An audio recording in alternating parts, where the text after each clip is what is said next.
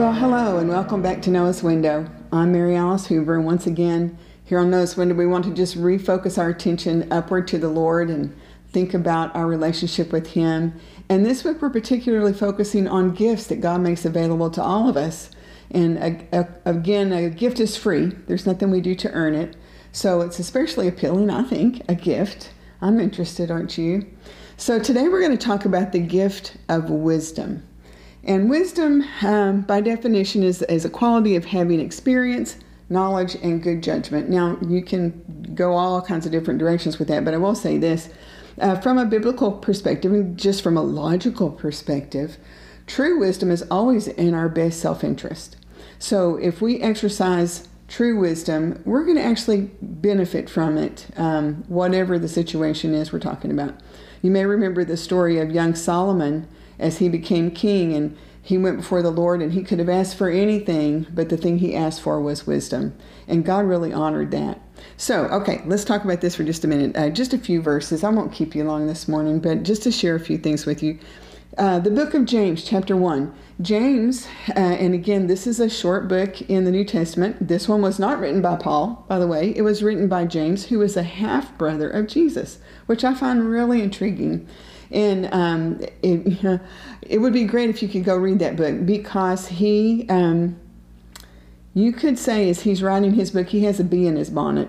And I would encourage you to go read that book and see if you can't figure out what that is. I'm not gonna tell you. I want you to go look and see. But among those, early on in chapter 1, James says to us, if you need wisdom, and we all do, okay, if you need wisdom, here's what he's going to tell us to do. Ask our generous God, and He will give it to you. Remember, it's a gift. All we have to do is ask Him, and He will give it to us. It is interesting that we have to ask, though. But anyway, okay. Ask our generous God, and He will give it to you. But he goes on to give us one final thought here. He says, He, God, will not rebuke you for asking. To me, that's important, and interesting that He would include that. You know what? God's not going to rebuke you if you go and ask for wisdom. And oh my goodness, we need this every day, don't we? Every day we need Him to give us wisdom.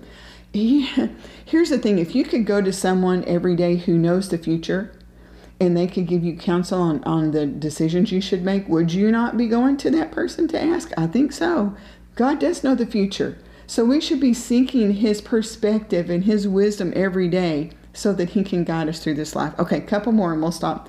But in Proverbs chapter 2, and before I read this verse, basically the whole book of Proverbs, it's part of the wisdom literature. So as you can imagine, the book of Proverbs is just full of references to wisdom.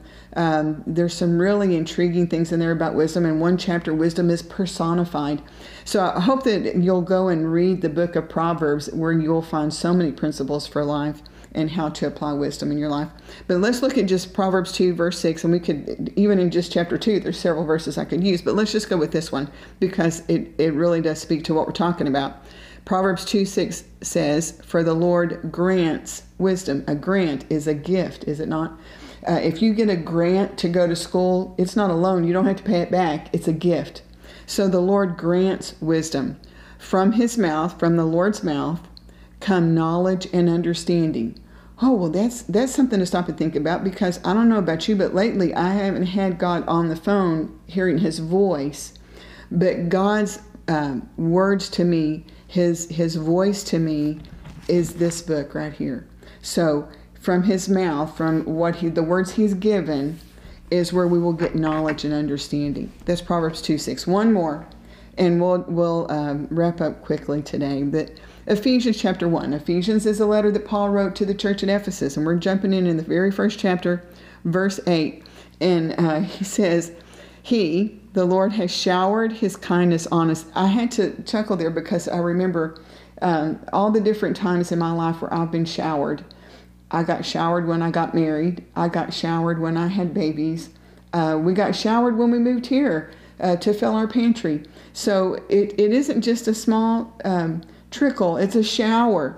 God has showered His kindness on us, along with all wisdom and understanding.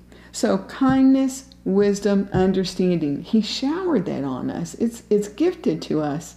let's take that in and utilize it, enjoy it, make it part of our life, and reflect on the fact that it is a gift there that God is offering us. He'll never rebuke us. He's invited us to come and ask for it. And if we ask for it, He's promised to give it to us. So I hope that you'll do that today.